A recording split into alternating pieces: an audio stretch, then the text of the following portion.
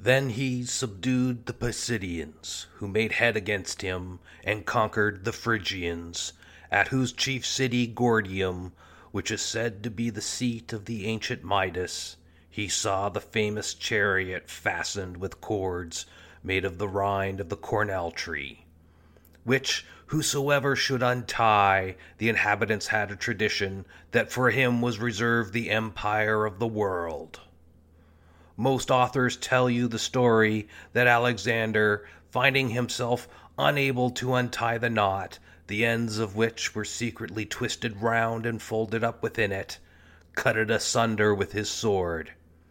But Aristobulus tells us it was easy for him to undo it, by only pulling the pin out of the pole to which the yoke was tied, and afterwards drawing off the yoke itself from below.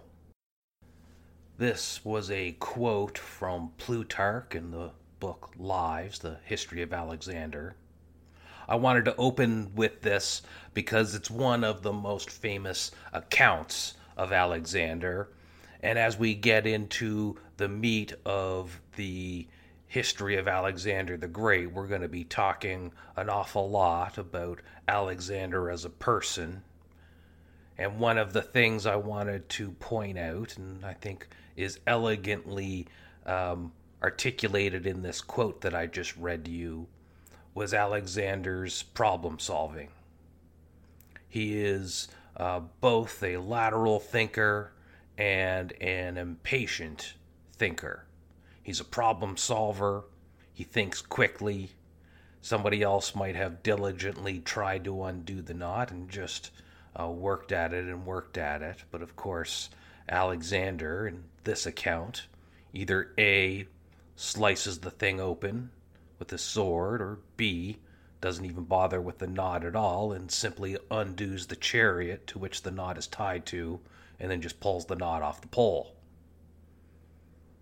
Either way you look at it, Alexander is a lateral thinker, he's a problem solver, and he doesn't approach solving these problems the typical way other people do. He's one that'll deal with it the most direct way possible. I wanted to open with this just to give you a little taste of the character of Alexander as we dive into our story. Thank you very much, and let's get on with the show.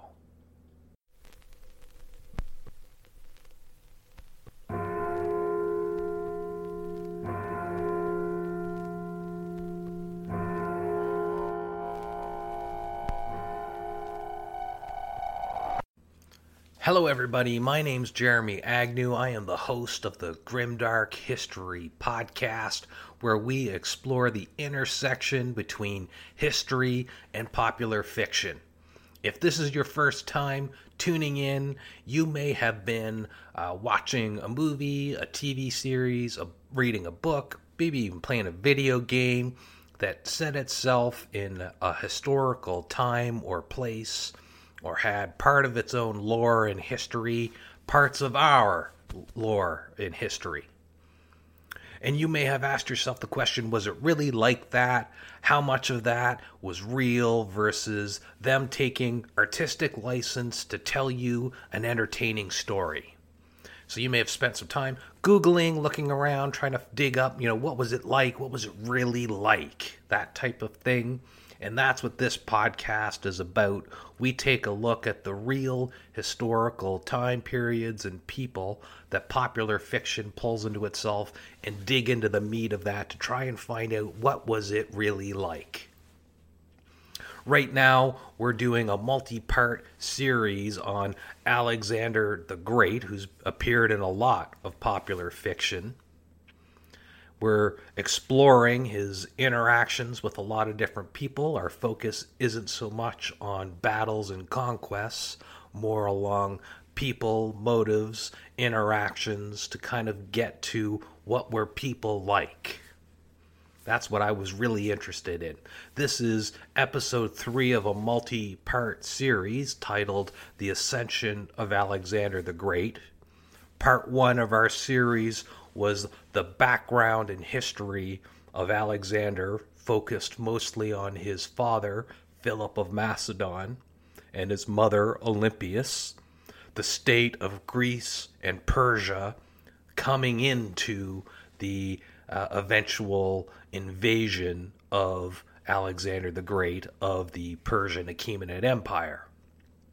In episode 2, we got to explore the religious experience of Greeks, which is an important part of Alexander's life. Divine forces were everywhere. They were a part of everyday life. And Alexander had a special relationship with divinity himself, which I dig into in episode 1 and will be digging into in more episodes in this series. This episode is going to be focused on the early parts of Alexander's consolidation of his control over the Greek armies, as well as his early invasion of the Persian Achaemenid Empire. So stay tuned as we keep digging into the story of Alexander the Great, the history of the people that he interacted with, as we continue our journey on the ascension of Alexander the Great. Now, as part of my research going into this series, which I haven't really disclosed too much about, but I am drawing heavily from 3 primary sources. That is The Life of Alexander by John Dryden, The Anabasis of Alexander by Orion, and Lives, or The Life of Alexander by Plutarch. Now, I know a lot of people will consider at least one of my sources here very sketchy, which is fine. I actually have a deliberate reason for choosing this source, and I will get to that when I actually get into my last episode in this series, when I talk about the actual fiction that we're drawing from here, which is the historical popular fiction, the Warhammer 40,000 popular fictional universe. We've been following the life of the God Emperor of Mankind, which is a character in the kind of a central figure in this popular fiction. The Emperor of Mankind, if you're not familiar with Warhammer 40,000, he's an immortal human. He pops in and out of our history, being different people, different times and places. One of the people the Emperor of Mankind is Alexander the Great. So we're exploring the life of Alexander the Great, and I've picked my sources very specifically because they tie very closely to the popular fiction that's the theme of our first season. Now, I've drawn on several secondary sources as well. I've looked for Persian accounts. I've actually found Jewish accounts of Alexander the Great, and we'll be discussing all these different things, all these other sources that I pull from, to get little interesting tidbits of information, little different perspectives of how people felt or thought of Alexander the Great. So this is our 3rd episode in our multi-part series on Alexander the Great, and continue listening. Thanks very much, and I hope you enjoy the show. When we last left off here, our friend and hero, Alexander the Third, not yet Alexander the Great, his father, Philip II, had just been assassinated. And I left off an important fact in that first episode in the series, more of a sin of omission. I was deliberately left out because I wanted to cover it here in this episode in the opening, because it relates to an important thing that's about to happen. If you recall in my first episode when I talked about how Philip came to take over the throne, I said he put down a coup. Now, that's not necessarily true, and what I didn't mention here was that the person who was in charge of Macedon when Philip took over was Philip's second oldest brother. Now, I did mention that Philip had an older brother. It's Alexander II, who was the king, and he lost a battle against the city of Thebes and had to put up Philip as a royal hostage. What I didn't tell you was that there was somebody who was very high up in the Macedonian nobility. It was the uncle of the royal family of the current kings, decided to take over the throne. That was the coup. He put the second oldest child, that's Philip's second oldest brother, in charge as regent, and he ruled as a puppet king, with Philip's uncle being nominally the actual king in charge. Now, I called it a coup, and Philip putting down the coup, you could see it that way, but it's because Philip's older brother ends up killing the man who was the regent, the one who ran this coup. And there's a way to look at it as Philip's older brother was killing the man who assassinated his brother, and he was setting things right. Or you could look at it as this is just a man who was the plaything of a younger king, or a younger brother who wanted to be king. And when the time was right, he had set this guy up to be the fall guy to cover his assassination and taking over the throne. One way, either way you look at it doesn't matter to me, and I'm not here to say it was one way or the other. But when Philip puts down the coup that I talked about in the first episode, Philip was taking the throne from his older brother. And you remember I told you that Philip was put as regent for the king who was too young, small boy, while the actual king of Macedon was away, and he died, and Philip kills the child. What I didn't tell you was that child was Philip's nephew, a small boy too young to rule on his own. What would that take to be somebody so cold that you could kill a small child in order to take the throne? That's some of the ruthlessness that was part of Philip of Macedon, part of Greek culture and Macedonian culture, part of Persian culture, part of Egyptian culture. It was all around the Mediterranean, this type of ruthlessness. Now, it didn't always come out that way, but it was this way. And I waited till now to talk about this because when Philip is assassinated, well, Alexander isn't automatically king. There is another heir to the throne. Alexander has a younger brother.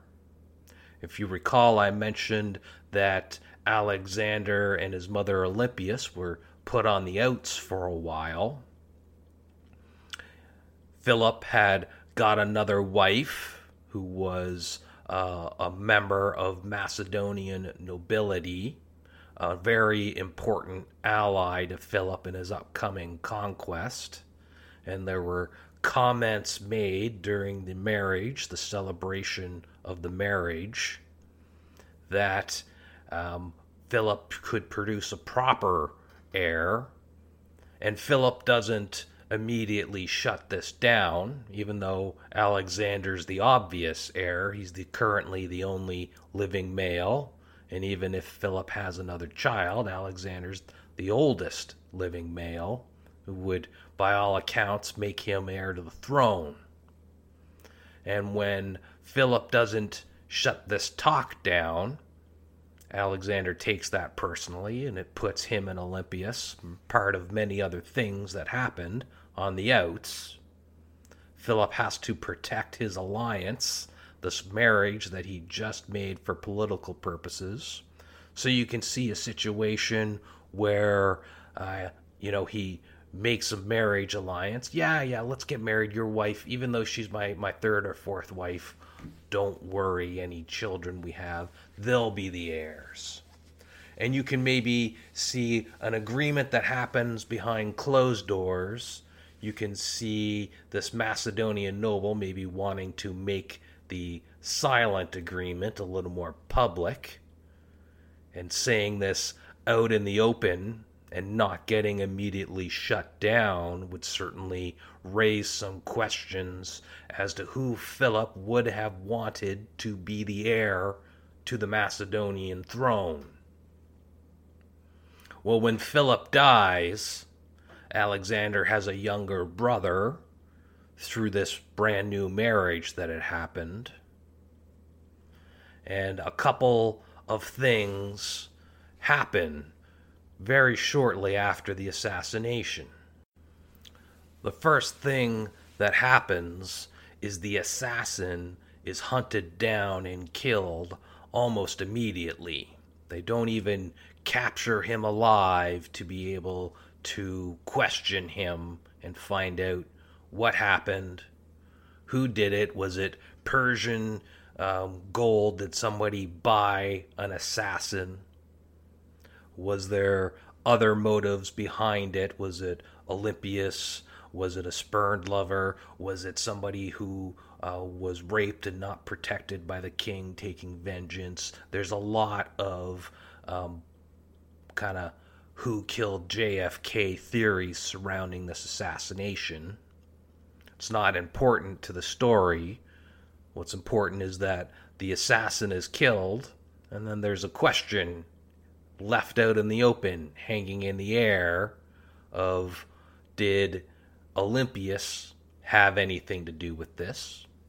People maybe who didn't believe it, but wanted to put a question mark on Alexander's legitimacy.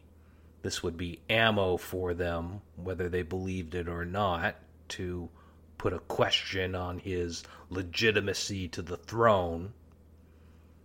Now, because there was another heir and Alexander was already on the outs with Philip, it doesn't necessarily mean Alexander was automatically king right then and there.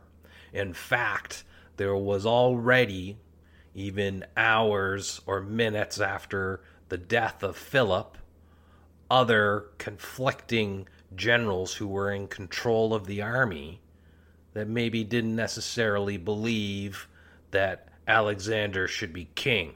We're going to be talking about the relationships of various peoples to Alexander. One of the most important ones is the relationship of Alexander and one of his generals, a man by the name of Parmenion. Parmenion was the chief military advisor of Philip. He was a friend and confidant. He was a noble. He had fought multiple battles with Philip. They were friends. They were confidants. He was a trusted advisor. And Parmenion was the first general that we're aware of that supported Alexander's claim to the throne. In fact, before Alexander had even done anything to secure his claim to the throne, Parmenion had already killed off a couple of rival generals in order to consolidate Alexander's power. Alexander could easily have been killed right then and there if not for Parmenion's support for Alexander's claim. Because of this, Alexander would place Parmenion highest above anybody else in his army. He was a trusted advisor of his father, and because of his unquestioning and immediate support of Alexander's claim, Alexander considered Parmenion one of his most trusted advisors.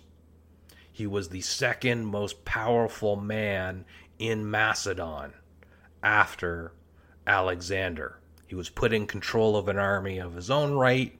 He would have access to the Persian treasury. He protected Alexander's critical supply lines. This is the man who controlled the food and the money that kept the armies pumping as Alexander made his way into India. So Parmenion's an important character. Remember that name. It's going to come up again later in our story here. But Parmenion's assassination of rival generals helped consolidate Alexander's power and guarantee his unquestioning access to the throne and his legitimacy as king. But there's one more wild card that I talked about, and that is Alexander's younger brother, a baby by the name of Carinus. Carinus was the child there that I was talking about at the start, the issue and result of the political marriage between Philip and the Macedonian noble that questioned Alexander's legitimacy. Alexander has his infant brother murdered, as well as the mother, Cleopatra, also murdered. And there's some question as to whether or not it's Alexander, whether it's Olympias, whether it's other people acting on Alexander's behalf or in the best interests of Alexander. There's also a question out there of, is this person even an actual legitimate son of Philip? Would Alexander have even cared that a baby existed? Would be more likely that a teenager would be more of a threat to the throne, somebody who's close to adulthood. So there's questions there as to whether or not this is a real legitimate threat to Alexander, whether he was a legitimate heir to the Macedonian throne even. But this is a story that's out there, and so I'm repeating it here as also letting you know that it's not set in stone that this was fact. But I talk about it now because I mentioned at the start that it takes a certain level of ruthlessness to kill your own nephew who is an infant. That's what Philip II did in order to take his throne. He killed the person he was regent for, and that's not just an everyday thing. When you are regent, you take an oath to look out for this child. You make decisions in the best interest of this child. And breaking that oath is a huge no-no. But that's what Philip did. That's what he did in order to take the throne.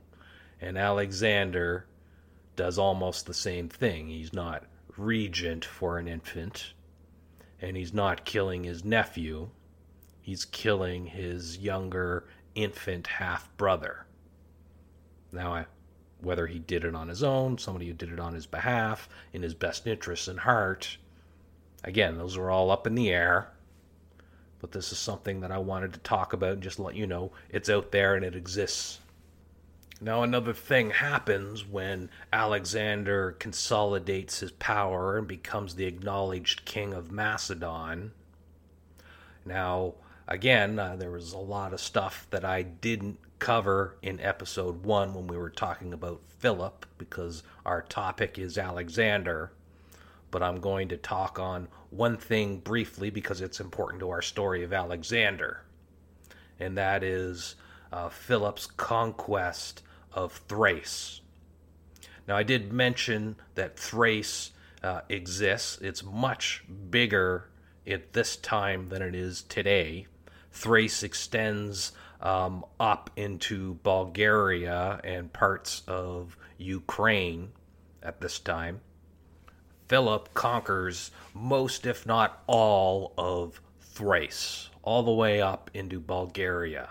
He quadruples the size of Macedon by doing just this one thing. Now, all of Thrace isn't conquered. Chunks of it are free, and chunks of it that Philip would write on his map. The king drawing the borders of his kingdom. You ask the Thracians where Macedon stops and their kingdom still persists, you're going to get conflicting borders drawn there. But Philip conquers huge chunks of Thrace. He creates some governors of the existing Thracian nobility who govern and acknowledge Macedonian rule. They pay Macedonian taxes. They submit tithes of their populace to be part of Philip's army. So Philip controls huge chunks of Thrace. Now, when Alexander becomes king, it doesn't necessarily hold true anymore. There are people that always want to take opportunity during a succession crisis. There is a lawful lot of Greek city-states that would like to be free from Macedonian control. There are huge chunks of Thrace that didn't want any part of Philip's kingdom. So there is a succession crisis of recently conquered areas breaking off and testing the waters of of Alexander's control over the Greek city-states and the army that he has. So Alexander isn't able to just immediately pick up where Philip left off and go marching into Persia. Alexander has to consolidate his control over Thrace. So he takes his army and marches it up into the Thracian kingdom lands. This would be the Odrysian kingdoms at this time. He conquers a few of the city-states there. He slaughters a whole bunch of people. I'm not going to talk about all the battles. Again, when I was talking about how I'm going to do this show, it was not going to be about the battles. It was going to be about the people and his relationships with the people. And the relationship here that I want to point out is that Thrace is not, or does not see itself as part of Macedon. They are not a willing participant in this battle. Now, there are Thracian nobilities, Thracian noblemen, noble houses that see being part of Macedon as an opportunity to increase their own power. They can get rich, increase their lands, and maybe they'll have a chance to break away or made governor of larger parts of Thrace. All these things, there's lots of little power games at play. So Alexander has to push the pause button on his invasion of Persia in order to deal with these Thracians. And while he's away, now if you remember I talked about the city of Thebes, they come back into our story here. In part 1 of our series, the city of Thebes gets the better part of Alexander II. That's Alexander's uncle, who was king of Macedon. They're the ones that beat the Macedonian army. They're the ones that forced Macedon to give up a royal hostage. They're the ones who took Philip in, gave him education, raised him, and then sent him on his way back to Macedon once the agreement was done. Thebes is the most powerful city-state when Philip turns around and conquers them as part of his conquest of the Greek city-states. Now, it wasn't just Philip that conquered Thebes. Alexander was part of that battle. Alexander was in charge of the Macedonian cavalry. Now, you may have heard of the Sacred Band of Thebes. That was a special kind of elite unit in the Theban army, made up entirely of Theban men and their loving partners. The theory being that a man will fight harder when he's got his lover standing next to him. It's hard not to disagree with that. I mean, how many of us would choose to run versus choose to stay and fight if we knew our loved one was in threat of dying? So the Sacred Band of Thebes, as it's known, was the elite special forces unit. And I talk about them briefly because in this battle, when Macedon conquers Thebes, Alexander, in control of the Macedonian cavalry, charges headlong into the Theban sacred band, and he slaughters them all. This is one of Alexander's defining moments as a young general and soldier making his name as a prince of Macedon. So Thebes was not at all happy to be under the thumb of Macedon. They're not part of the alliance. They're an unwilling partner. They've been conquered, like Thrace was conquered. And when Philip dies, and Alexander is away in the northern wastes of Thrace in Bulgaria somewhere, fighting tribes of people running around, they start a rumor, or rumor gets back, that Alexander's dead, that there's no king. And the city of Thebes take this as an opportunity to declare independence of their own. And they try to encourage other city-states who maybe aren't so sure about this Macedonian alliance to break off as well. There's no more Philip. There's no more Alexander. He's dead. His army's destroyed in the northern barbarian lands of Thrace somewhere. And when I say barbarian lands, I am talking about them as the way Greeks would think and talk about them. Anybody who didn't speak Greek was barbarian, just like how Romans and later have the same attitude. So Alexander's dealing with now threats on multiple fronts. He's got his Thracian borderlands that he needs in place in order to move his army into Persia. He's got to settle that, get that back under control. And while he's away in this northern wilderness, running down these rebel tribes, the city of Thebes, the greatest Greek city in the time, they break away and declare independence. And they start a rumor that Alexander's dead. Well, this gets back to Alexander, and as Alexander finishes locking down Thrace, he turns around and has to press pause on the invasion of Persia yet again, and he has to go back to Thebes, the city that he was instrumental in conquering just a decade earlier, or probably not a decade earlier, just a few years earlier. The man who broke the Theban sacred band, their elite forces. He would have a reputation of being somebody you do not mess with.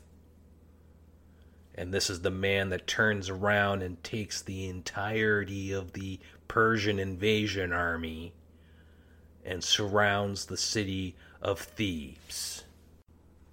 Now, there are a lot of pressures that come with being a king, especially the king of Macedon, who's only managed to acquire the loyalty of several Greek city-states through threat of violence and permanent presence of Macedonian army in their lands. There's another pressure pouring on Alexander, pushing him down, and that is you must pay an army in order to keep it in the field. You have to feed it, you have to pay them, you have to replace sick and injured people. Alexander and his father before him have leveraged all their wealth in building this army that's supposed to be invading Persia and taking Persian wealth for themselves. Now, at the time of the siege of Thebes, Alexander is already in the second, pardon me, Alexander is already in the second year of his reign, and he doesn't have any wealth to show for it. It's hard to pay an army and keep them happy and in the field of battle when they're not getting paid. So we have Alexander and his giant army, who spent a year and a half in Thrace quelling that rebellion, not getting much wealth out of that, and then marching the entirety of the army back down, keeping the pause button pushed on the wealth and invasion of Persia to go and deal with the Theban city-state revolts. And as Alexander's army pulls through, several of the city-states that Thebes managed to convince to rebel find themselves lacking courage when faced with the reality of an army 30,000 plus strong outside their city gates. And Alexander riding before that army. The reality is, it's one thing to talk a big game, but it's another to put up when there's an army outside your gates. And Alexander finds, like his father Philip did, that the threat of an army outside your gates is just as good at getting peace and getting people in line. So a bunch of the revolting city-states just bend and capitulate and fall back in line.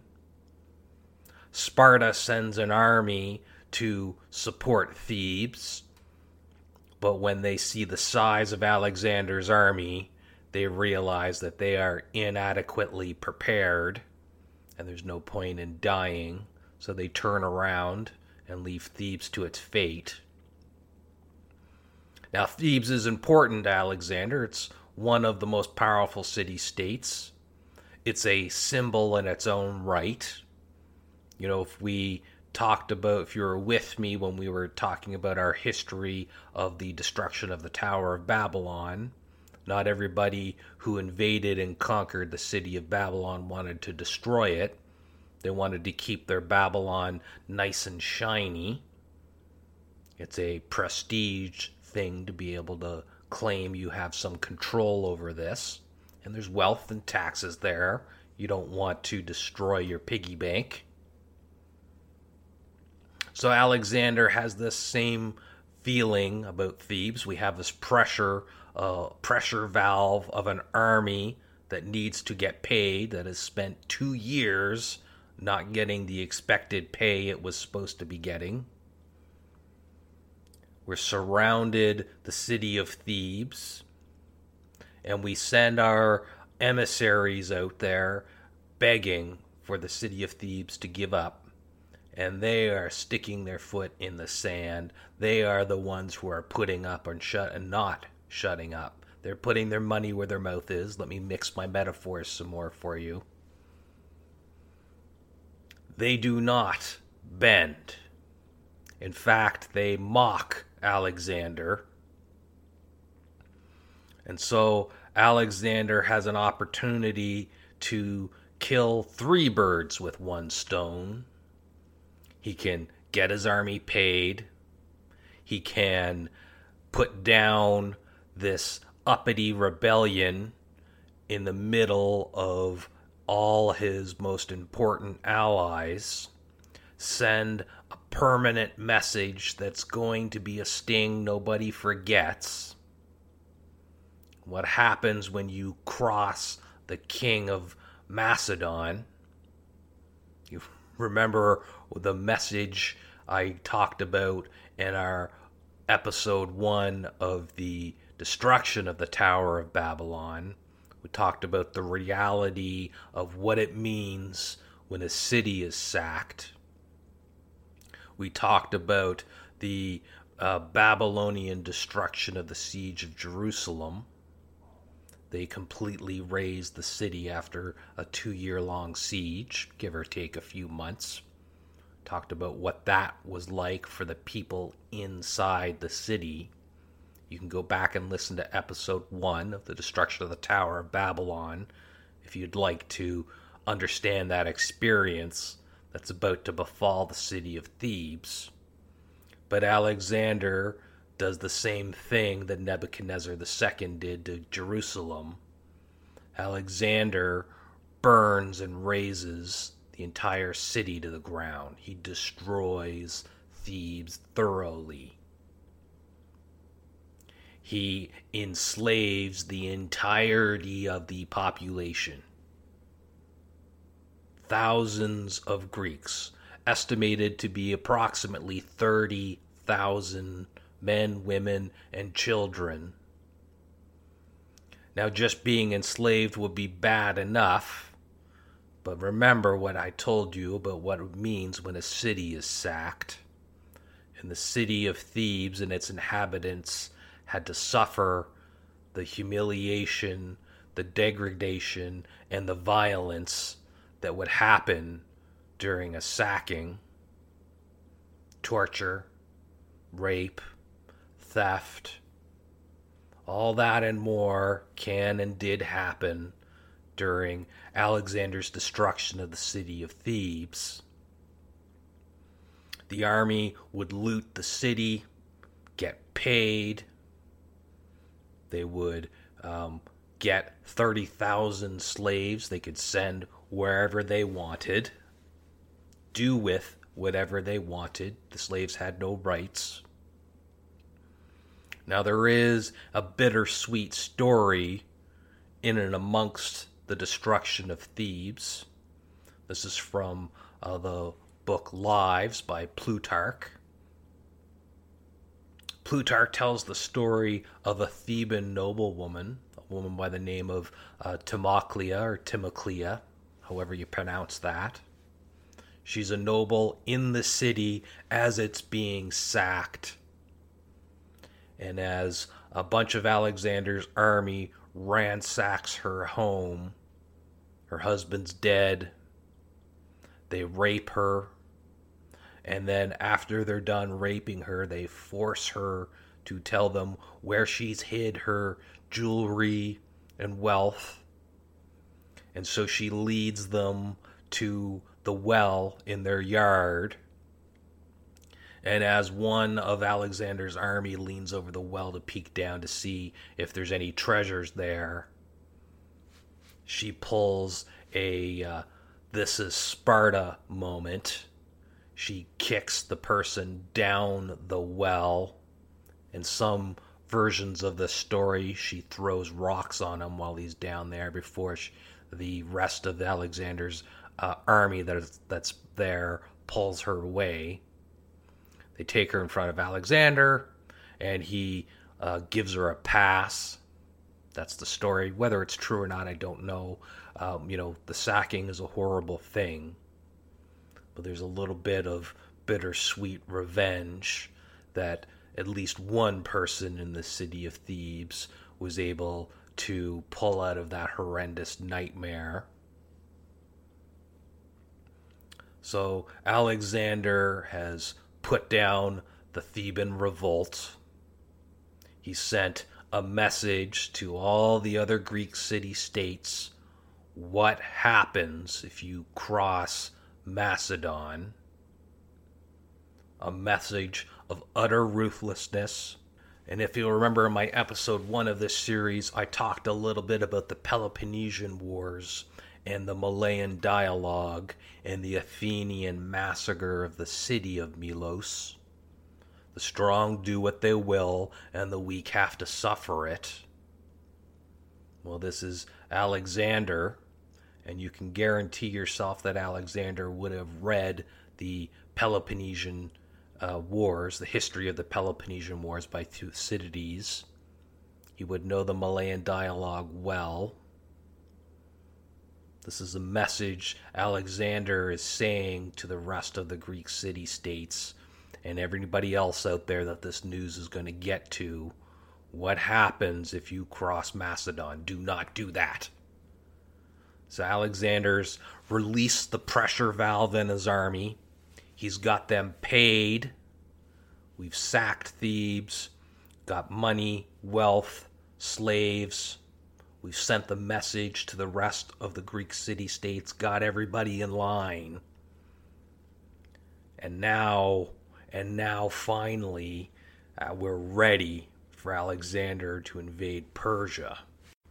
One of the things I wanted this episode to be about was people and how different people thought of each other and interacted with each other, because it paints an interesting story about how the myth and legend of Alexander the Great might have been a lot different. One of those relationships is the relationships between Greeks and Persians. Now, from Alexander's perspective, or at least the perspective being told to the other Greeks, the perspective that was sold to them by Philip, was that the invasion of the Persian Achaemenid Empire was to free the Greek colonies that were under Persian control and had been for hundreds of years. Now, I talked about briefly in the episode 1 of this series, and the background was the Greco-Persian Wars. A lot of people know about the Battle of Thermopylae, Battle of Salamis, things like that, Marathon. But they're in between, those are major battles, but in between all of that, there's a lot of little independent, small-time warfare happening. I mentioned the Athenians, as they become the Empire of Athens and being the head of the Delian League, attack several Persian-controlled Greek colonies to nominally free them. I mean, nominally free them. Free them means coming under at least Greek Athenian control. Some of them will throw the yoke off. They will have independent rebellions against the Persian Empire. And the Persian Empire is such a giant, huge machine. The awareness of the king of Persia as to all of this that is happening is in question. Whether or not the king of Persia knows or even cares about these little teeny rebellions is up in the air. In fact, it is entirely possible that he is entirely focused on his own campaigns in India. India is a wealthy land. It's one of the reasons Alexander will take his army there. And the Persians have been trying to capture parts of this so they can get this wealth along with the wealth of Babylon and some of those other places all together. And if you have a choice between sending your army east and fighting a bunch of little Greek city-states that aren't doing a whole lot for you money-wise, versus sending your army to the west and conquering chunks of incredibly wealthy land and resources in India, which would you choose? I know what I would choose. I know where I would invest my time and effort, and I would leave the little border skirmishes to the local governors. And there's lots of stories of that happening.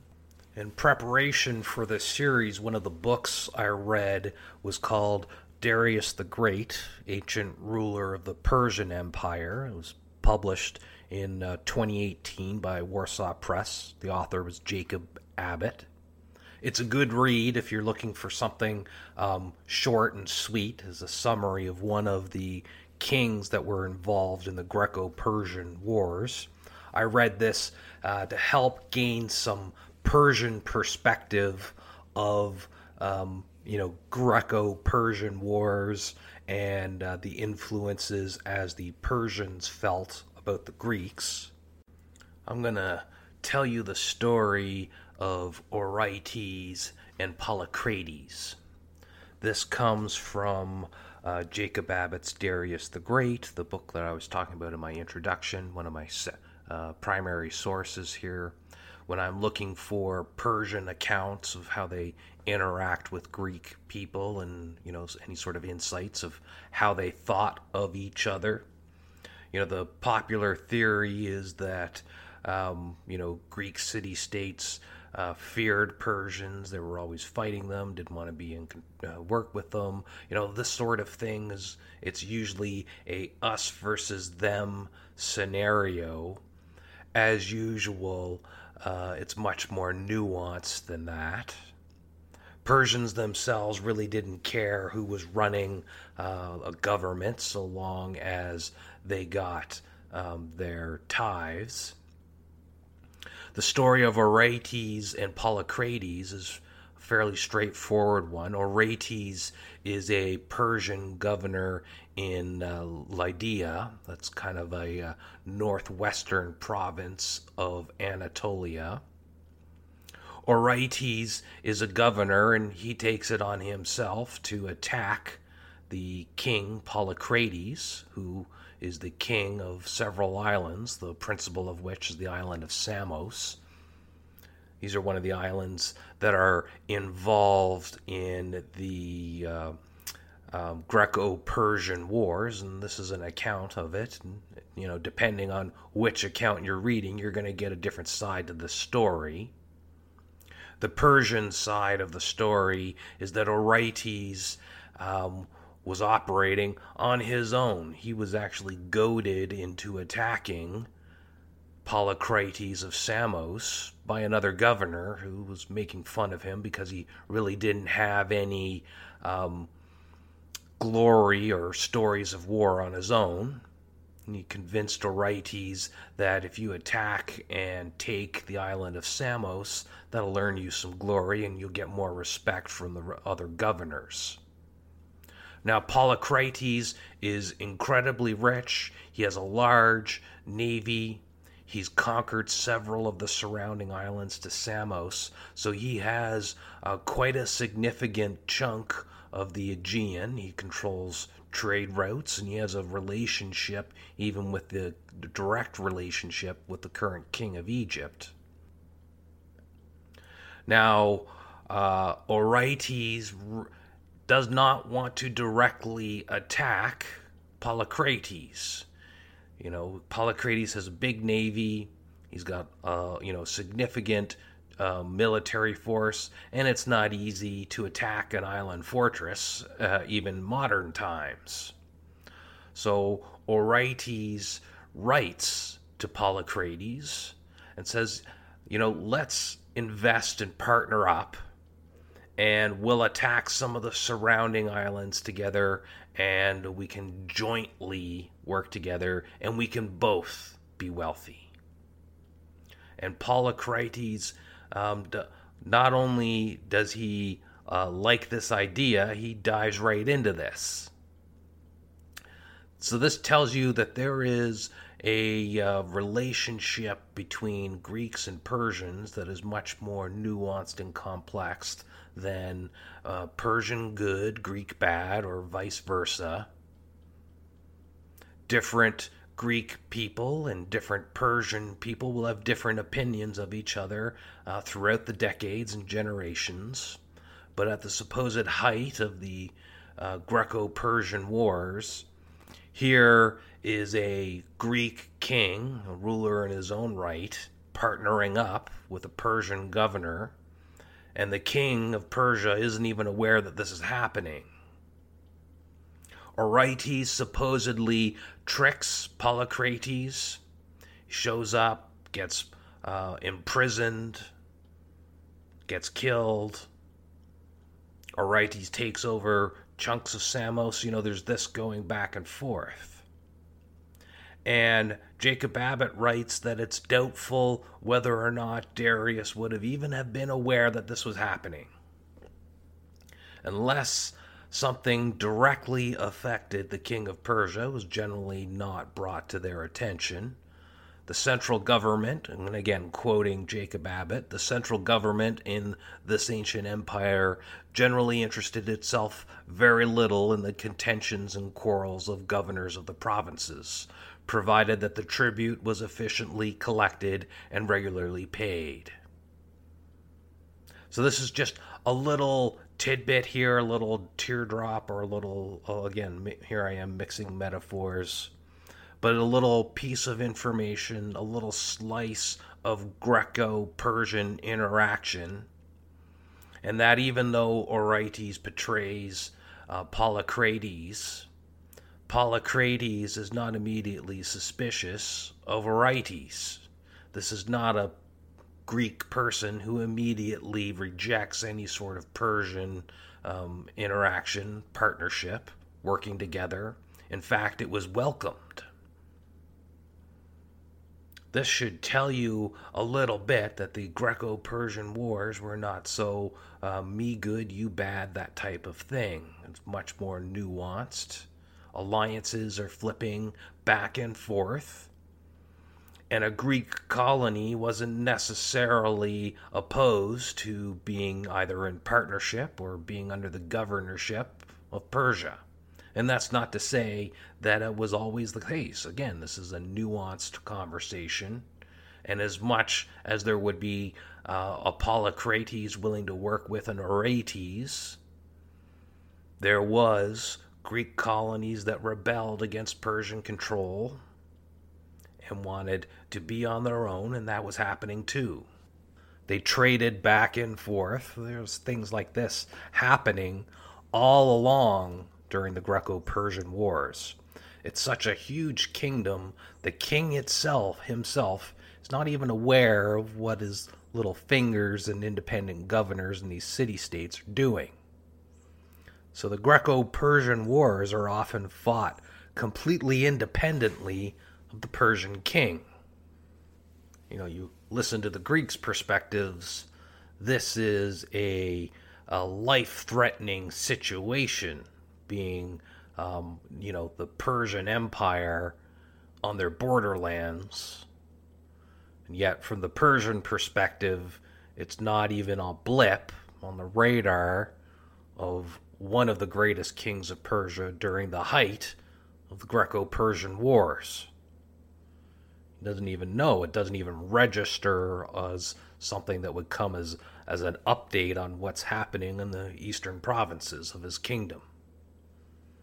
So it gives you a little bit of an idea of at least the perspective of how important or even how much of a threat they consider Greece to be, at least at the time of Darius, just a few generations before Alexander is about to invade.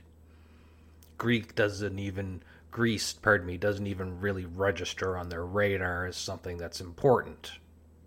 Even though all these little rebellions are happening, it's just the local governors that are dealing with. They don't even bother the king with it. And yet at the same time, Anatolia is a massively huge melting pot of cultures. Greek people are just one of among dozens of cultures and people living in Anatolia. And the Persians make use of Greeks just as often as Greeks make use of Persians. The Persians will hire Greek mercenaries. You can read the story of Xenophon, who was a Greek commander who led a huge army into Persia. He was hired by one of the Persian kings. He got tricked into fighting for a rebellion, and he had to fight a huge retreat across the entirety of the Persian Empire, across Thrace, and trying to get back to Greece. It's an interesting read if you want to read that, and that might come back as a later story in this series at some point. But Persians were not above using Greeks as part of their army. They hired soldiers, they hired generals to lead the armies. They worked alongside other Persian generals and governors. So this was a place that saw Greeks not necessarily as equals, but they did see them as intelligent and capable military commanders, and they were used as such and hired as such. And Greeks often didn't think one way or the other about being hired by Persians. Spartans took Persian gold during the Peloponnesian War to help defeat the Delian League and the Athenians. The Corinthian League that follows that took Persian gold again to help defeat the Spartans. This is happening back and forth for generations, and this is just, day in, day out. One day you're my friend, the next day you're not.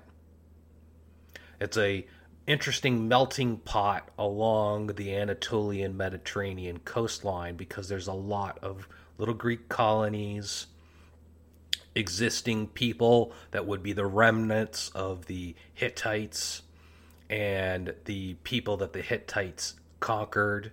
So there'd be the Phrygian kingdoms would be coming about. Things like that would be happening, from the Bronze Age beforehand. There have been Greek colonies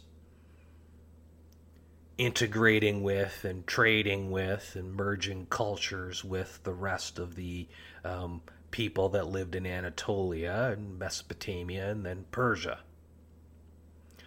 Now, an interesting thing to think about, one of those little what ifs, one of those little counterfactuals that people like to throw around in their heads, is a Greek general by the name of Memnon of Rhodes, who was a prominent commander in the Persian Empire and the first one to face Alexander the Great.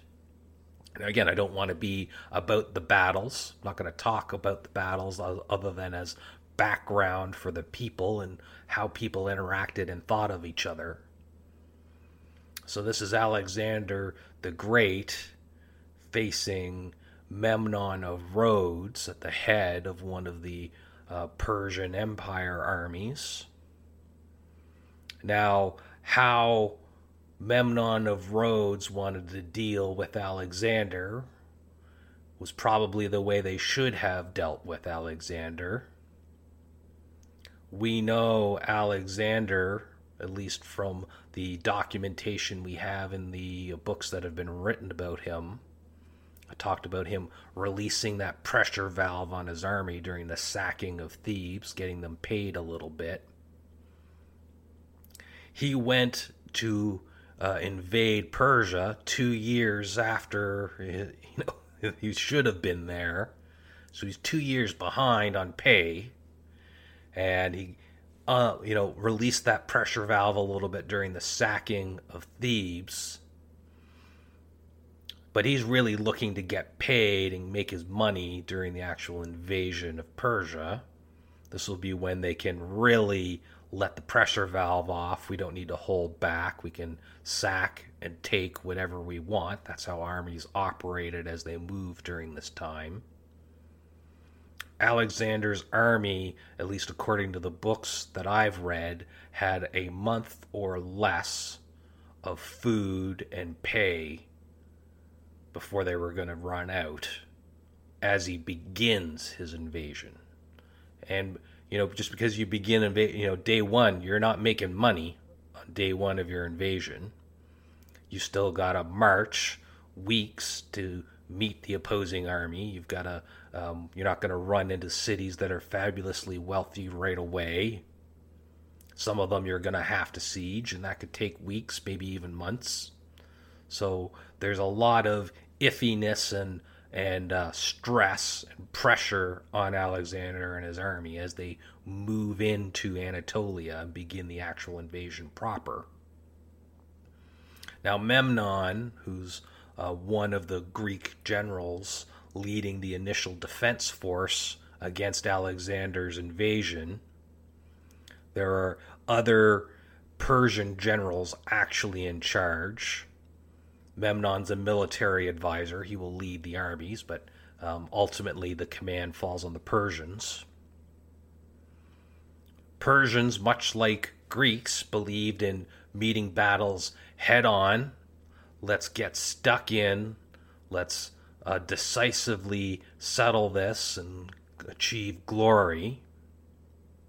Memnon was smart he saw the size of Alexander's army. By now, the Macedonian phalanx has a well-known reputation for being a deadly force, and Alexander's recognized, at least by now, as being a competent general that's able to move his army fast, deal with problems fast, and there's a well-trained and tuned army that's already fought several battles. It's battle-tested. Memnon looks at the size of his army, understands that we're not really ready to take on that army, and he advises a scorched earth policy. He wants to burn the fields, take all the food, evacuate the settlements in front of Alexander's army, which is going to be slow moving. And his advice is, let's burn the fields, scorched earth, let's retreat. And Alexander's army is going to peter out, they'll starve to death, and then they'll disappear and nobody has to die. Now the Persians, though that he's advising, like I said, they don't see it this way. There's glory to be had. And on top of that, there is the pressure of the king of Persia weighing down upon them.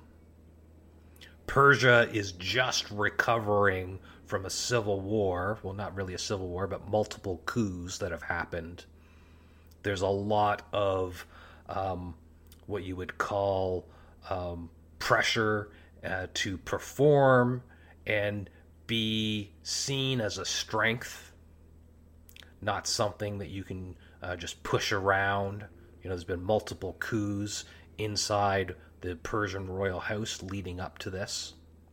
The Greeks don't realize this, but this is actually what's happened.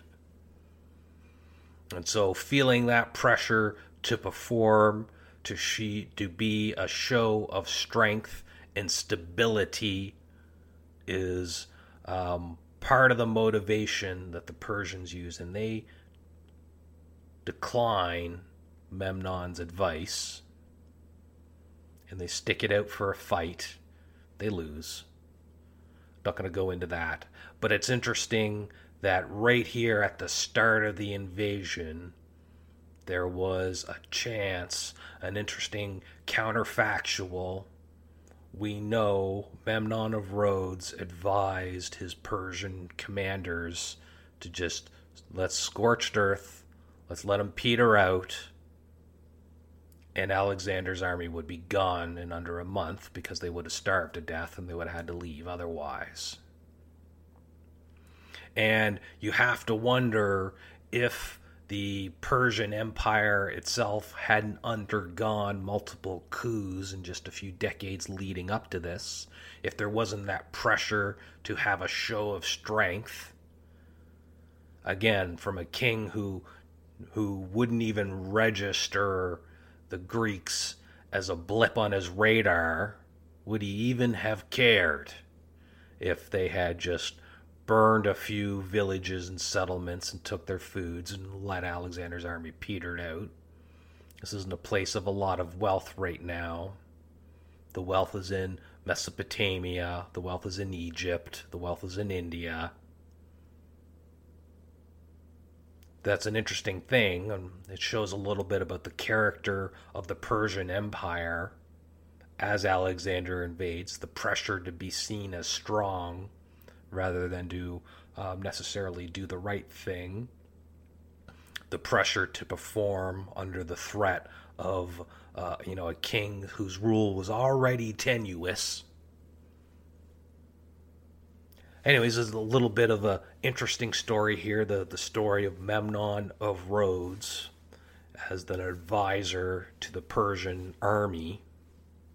Had they followed his advice, there would be no Alexander the Great. He just would have been Alexander the Third, another king of Macedon, and there would be no destruction of the Persian Empire, at least not under Alexander's time. Anyways, just a little interesting tidbit of Persian culture and influence amongst the Greeks, amongst internally the Persian army themselves and the government as Alexander invades.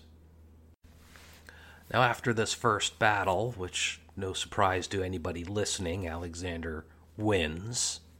This is called the This is called the Battle of Granicus. If you want to look that up, there's lots of detail about that, about how the armies moved. If you're interested in how armies fought, you can find details about the Battle of Granicus.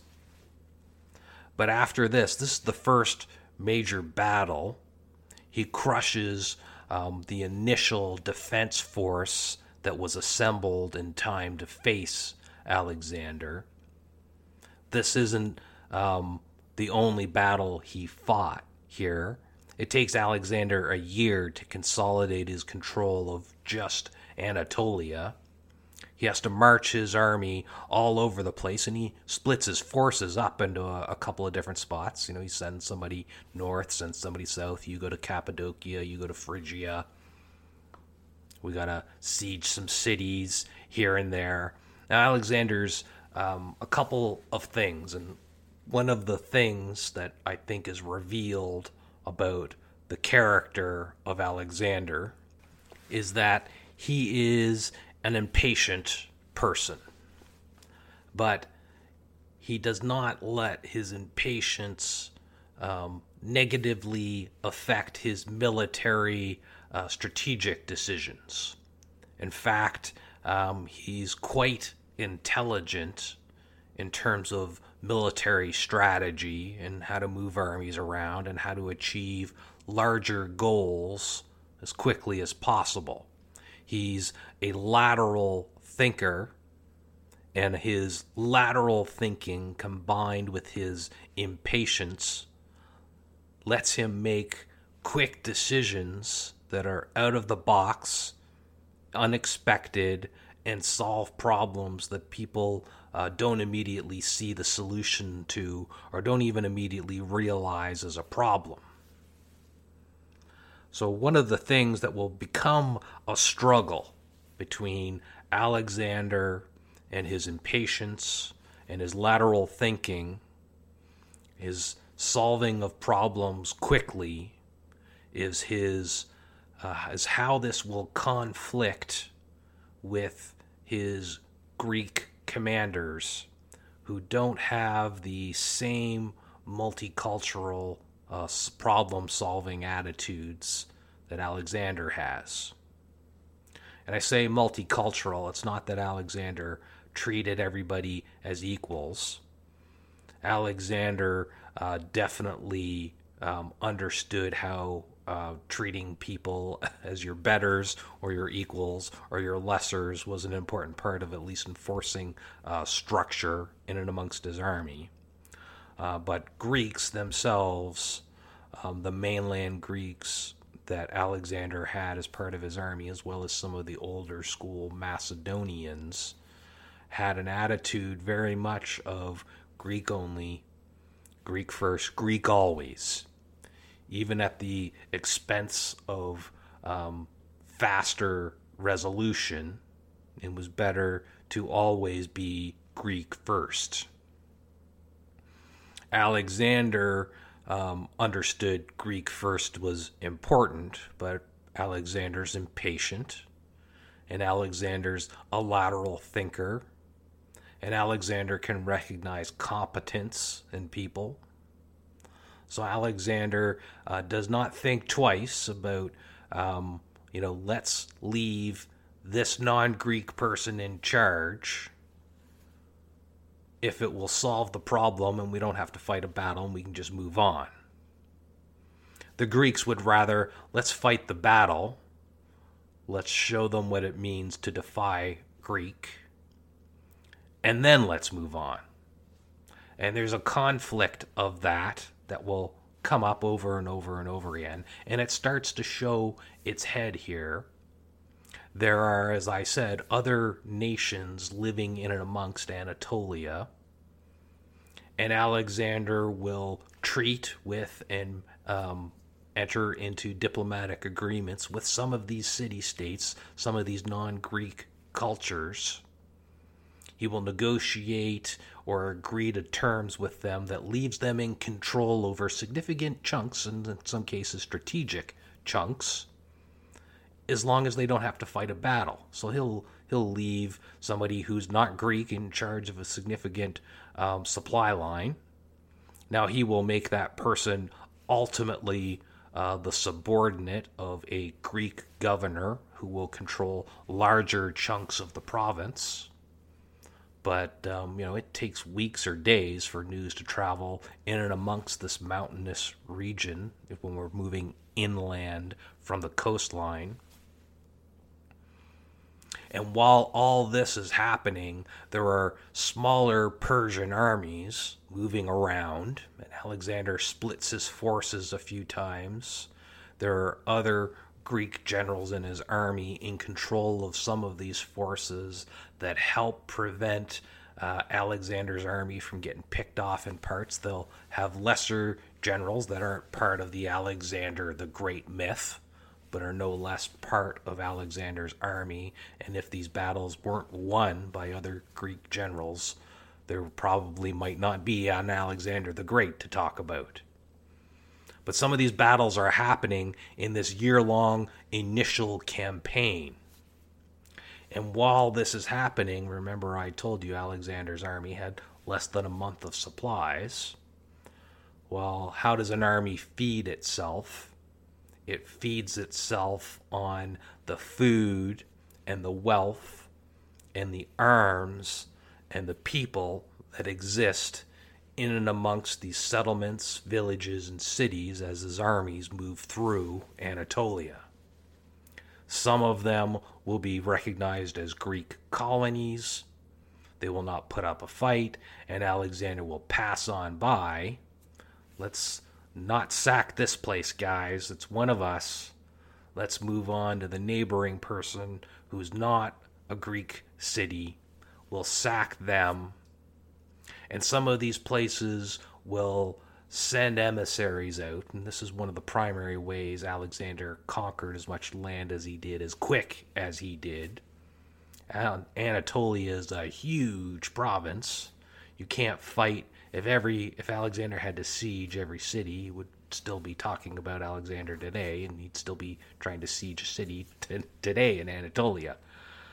So some of these cities, even though they knew they could hold out for weeks, maybe even months against Alexander, they knew that they could not beat Alexander. Some of them didn't even have walls, and some of them, the walls were more meant to keep out small-time little raiders, not a determined army with siege equipment. So as Alexander's army moved into the area, he would send emissaries out to the larger cities, requesting that they surrender. Some of them will proactively reach out to Alexander and send emissaries to him. Here's some gifts, and we surrender. And as Alexander's army moves through these areas, some of these cities will have already surrendered. And what that means is that your city doesn't get sacked. And just because your city doesn't get sacked doesn't mean you don't get a bad end of the deal. It just means the deal you get isn't as bad as the deal that the person whose city was sacked got. It means Alexander's army moves through.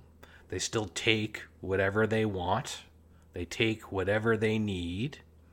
If they need to take half their able-bodied men as slaves or carriers, or as people to help in the army, if they need to take your wealth, if they need to take your food, if they need to take your donkeys, mules, cattle, oxen, horses, goats, whatever it was, they just took it. Now, your city wasn't destroyed. Not everybody was raped and tortured. Not everybody was just sold into slavery like the city of Thebes. But this is how Alexander's army fed itself.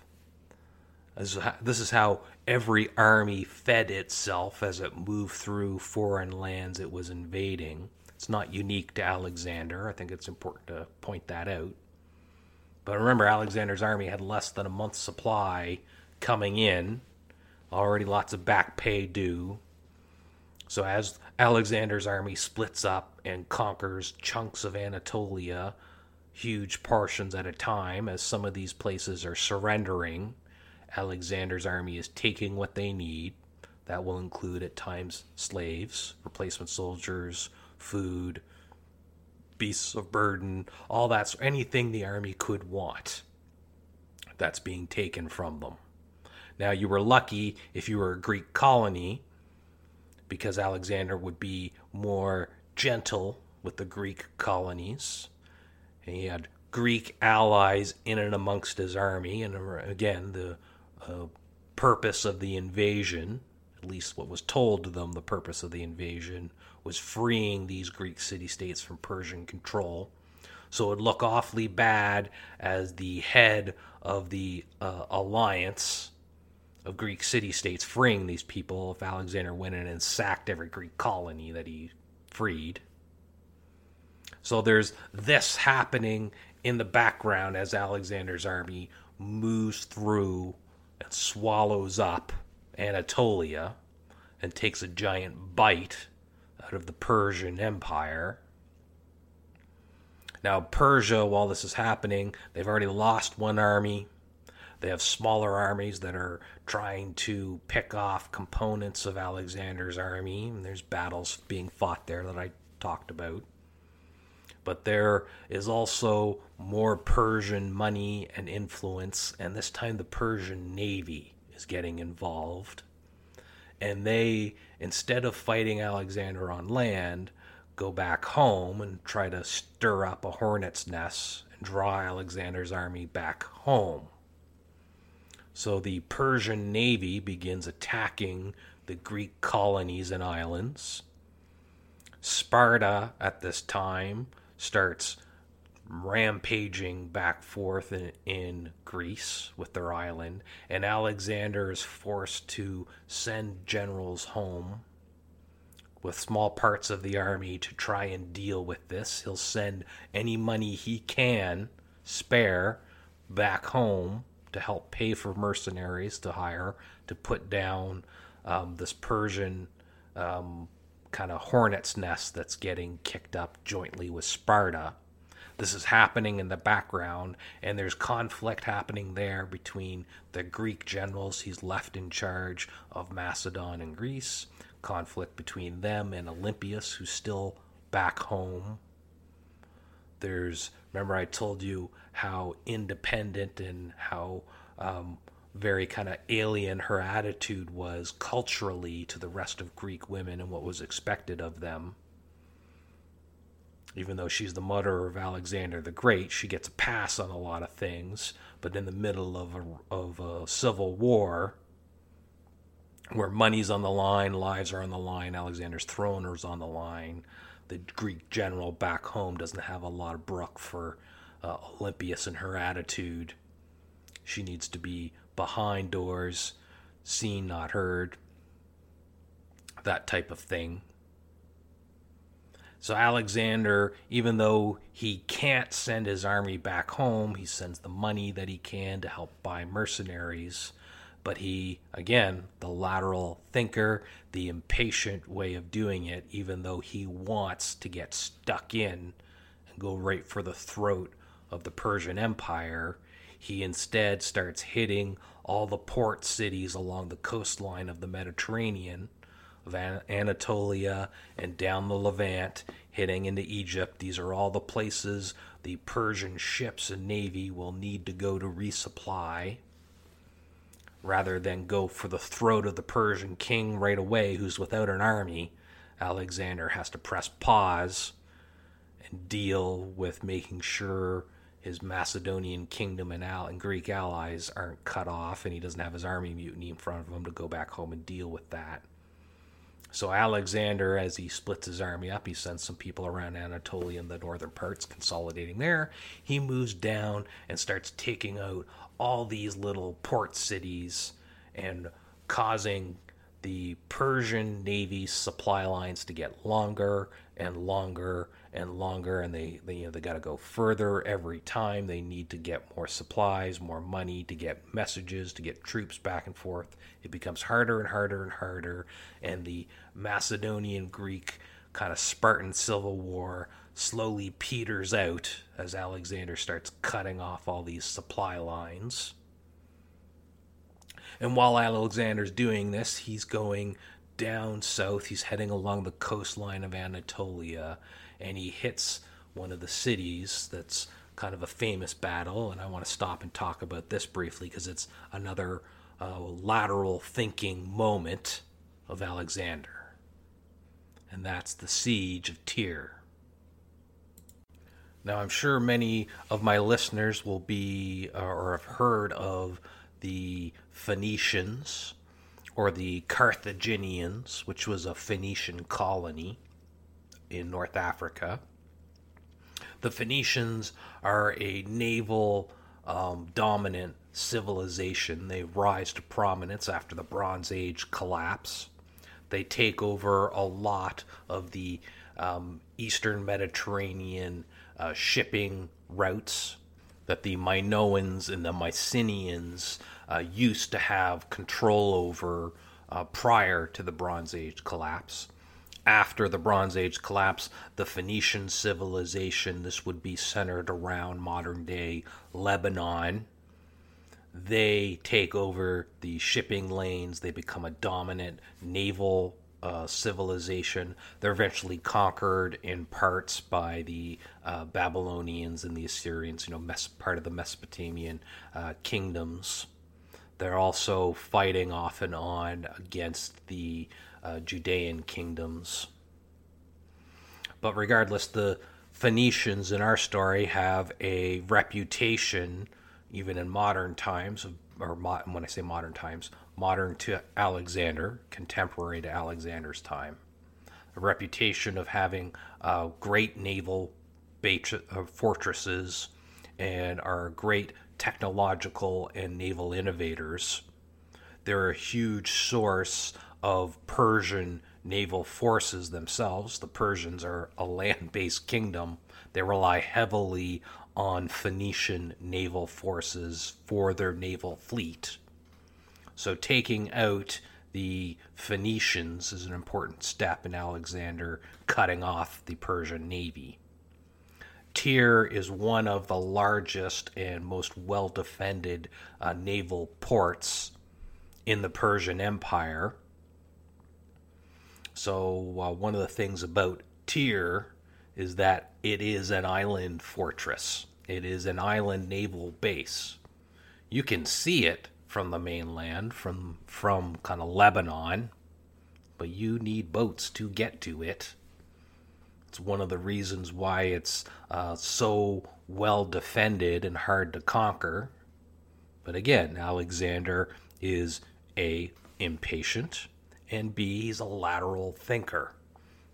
He solves problems in creative ways. First thing he does is the easy thing. He requests their surrender. They don't. So he says, well, my navy, the Royal We, the Alexander We, his navy is mostly in the Mediterranean helping to fend off the Persian navy that's already there. So Alexander doesn't have much of a naval fleet, certainly not enough to take the island fortress and siege it, especially not against the Phoenician capabilities of naval warfare. So Alexander does what any good lateral thinker will do, is he says, well, if I can't beat you on the ocean, and I can't make you leave your fortress to fight me on land, I will bring the land to you. So Alexander's army sets up camp. And while they set up camp, they head southwest east to the neighboring cities who don't put up any fight. They capitulate, and Alexander is able to set up camp there for months while the surrounding cities feed his army. And he goes to the mountains and chops down the forest there. And while he's there, he conquers more people there. because he needs the woods. So he chops down the woods, the logs, hauls it hundreds of kilometers to the coastline, and he builds of wood and rock and earth a land bridge from the coastline of the Levant, and bridges hundreds and hundreds of meters of open ocean to build a land bridge all the way to the fortress of Tyr. Now, again, I don't want to go into the whole battle thing. I don't want to get dragged into that thing. But of course, you can imagine the perspective of the army and the commanders sitting in the island fortress of Tyr. You know, Alexander's army's way off in the distance. You can see the coastline, but it's not something you worry about. Even in low tide, it's rough seas to get anything over to their fortress. And they've got the biggest naval force there. There's multiple ports. You can't really circle or lock in the army. They're feeling safe and sound. And you can imagine them when they start seeing the logs getting pushed into the ocean, when they start seeing the rocks getting pushed in, the logs getting set, building the backbone to which they will fill in soil and rocks and more rocks and soil and logs, and something that looks like a bridge of earth and rock and wood starts beginning to take shape hundreds and hundreds of meters away. You got to squint to make out that, you could see there's an army there and they're doing something. You don't really know what they're doing. And every day that little smudgy land bridge gets a little closer. And then you start realizing, well, they're doing something over there. And so you send a little scout ship out. And it doesn't get too close because, of course, the army's got archers and catapults and things like that, and they'll pick off your boat. But you get close enough, you can see they're building a land bridge. There's got hundreds of logs, thousands of logs. People are, there's a slave army workforce along with the army workforce, building day and night, meters of progress being made daily. And every day it gets a little closer to the island. You imagine the first time they realized they were doing this, they probably had a good old laugh. Can you imagine, this fortress island that's been there for hundreds of years, never been sieged successfully, and here's somebody who's just throwing a bunch of rocks and mud in the ground and hoping that they can eventually get there. That's what Alexander's doing. And you imagine the perspective from the Tyrians when they first saw this happening. They probably had a good long laugh. Every day they laughed until eventually it looks like that island bridge, geez, that's starting to get close. And then you start realizing that the storms that are coming, the tides, aren't really washing it away that you thought it might. Well, so now there starts to become a threat of an actual land invasion of an island fortress. Now the Tyrians, they do a few things to try and stop this. As he gets in range, they send naval boats out with archers and things like that. They set fire to the bridge. They attack the workforce. Alexander counters by basically building mobile shields that kind of sit in front of the land bridge as it makes progress. You can fire it all. You can fire arrows and spears at it all you want. Not going to do anything. Just going to bounce off. Then they try to set fire to it. Then Alexander covers it with fireproof things to kind of counter that. And every day, inevitably, it gets a few meters closer. And then Alexander can start bringing his own siege weapons to bear and start pounding on the walls. And again, I don't want to get, here I am starting to get dragged into the battle, and I don't want to do that. But I wanted to talk about it because it shows, again, this this lateral way of thinking, this solving of problems, this unique way when somebody says, you're not taking my island, And Alexander says, well, yeah, I am, and I don't need the Navy to even take your island, and I'll prove it to you. And he does. And he gives the city a thorough sacking when it happens. This is Alexander the Great taking an island fortress via a land battle. And when he understood that he was not far from the city, he went out in procession with the priests and the multitude of citizens. The procession was venerable, and in the manner of it different from that of other nations. It reached to a place called Sapha, which name, translated into Greek, signifies a prospect. For you have thence a prospect both of Jerusalem and of the temple. And when the Phoenicians and the Chaldeans that followed him thought they should have liberty to plunder the city and torment the high priest to death, which the king's displeasure fairly promised them, the very reverse of it happened. For Alexander, when he saw the multitude at a distance in white garments, while the priest stood clothed with fine linen, and the high priest in purple and scarlet clothing, with his mitre on his head, having the golden plate whereon the name of God was engraved, he approached by himself, and adored that name. The first saluted the high priest. The Jews also did all together with one voice salute Alexander, and encompass him about, whereupon the kings of Syria and the rest were surprised at what Alexander had done, and supposed him disordered in mind. However, Parmenio alone went up to him, and asked him how it came to pass that, when all others adored him, he should adore the high priest of the Jews. To whom he replied, I do not adore him, but that God who hath honored him with his high priesthood. That was a quote from a historian called Flavius Josephus. He was a Jewish priest and later Roman slave from a few hundred years in the future. But he was alive during the Roman destruction of Jerusalem, just after the death of Jesus. I'm reading that book in preparation for my next series. The book is called Antiquity of the Jews, followed by another book written by Flavius Josephus called The Wars of the Jews, but the Jewish-Roman Wars and the various wars they fought.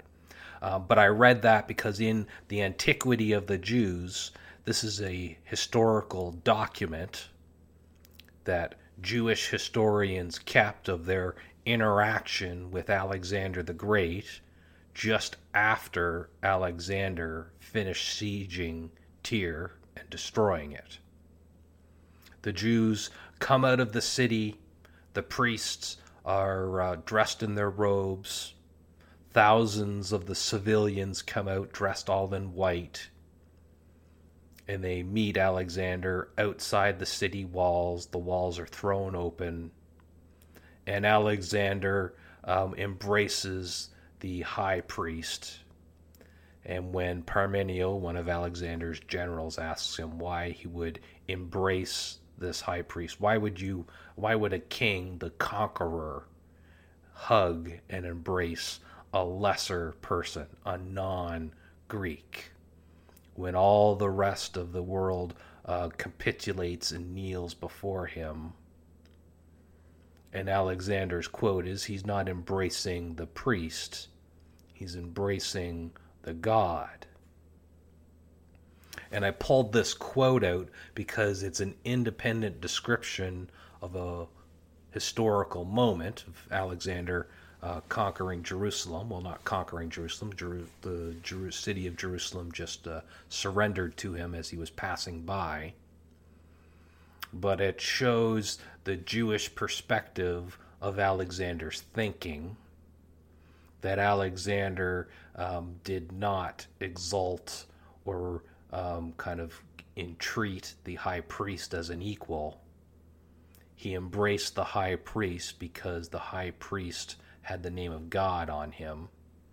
He was an emissary of a god, and as I recall from my first episode, and again in my second episode in this series, I talked about how important religion was to Alexander.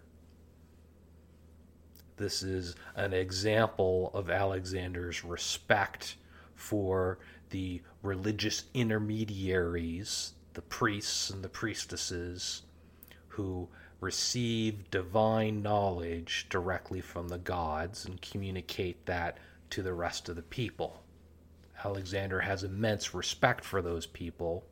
Well, I'm going to talk about that more in a little bit, but I wanted to read that quote to you because, again, it's another non-Greek perspective of Alexander the Great, an account of him coming through as his army is conquering the Persian Achaemenid Empire.